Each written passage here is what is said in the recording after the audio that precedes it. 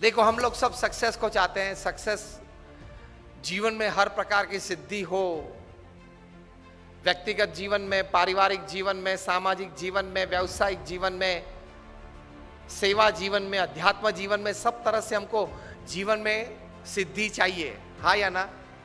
अगर आप ना बोलेंगे तो you cease to be a human being. It should be a human endeavour for success in all walks of life.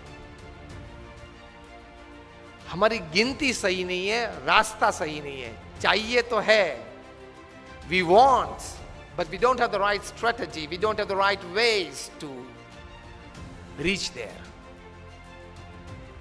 Attitude is one of the principal ways to reach there. अभिगम। इस पुस्तक में 3 विभाग हैं।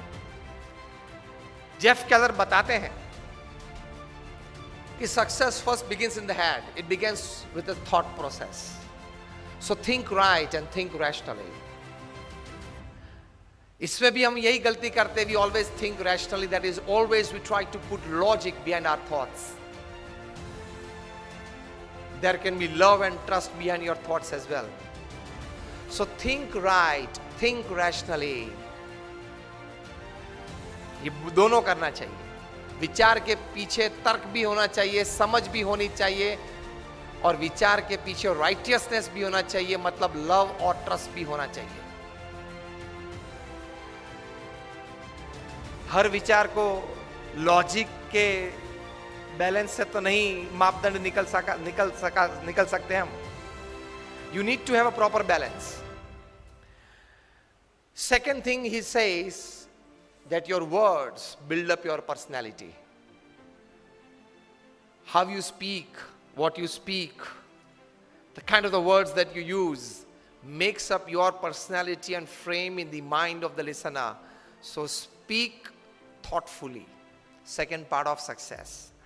And the third part he describes in this book is you act purposefully, because your actions sometimes they speak louder than your words and your thinking.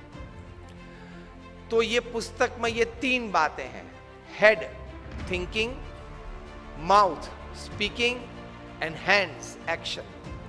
ये तीनों का सही कॉम्बिनेशन चाहिए, ये तीनों में सही एटीट्यूड्स चाहिए, then you are successful. So think rationally and rightly, speak thoughtfully, and act purposefully. That is called a complete formula for intelligence quotient, जिसको हम IQ बोलते हैं।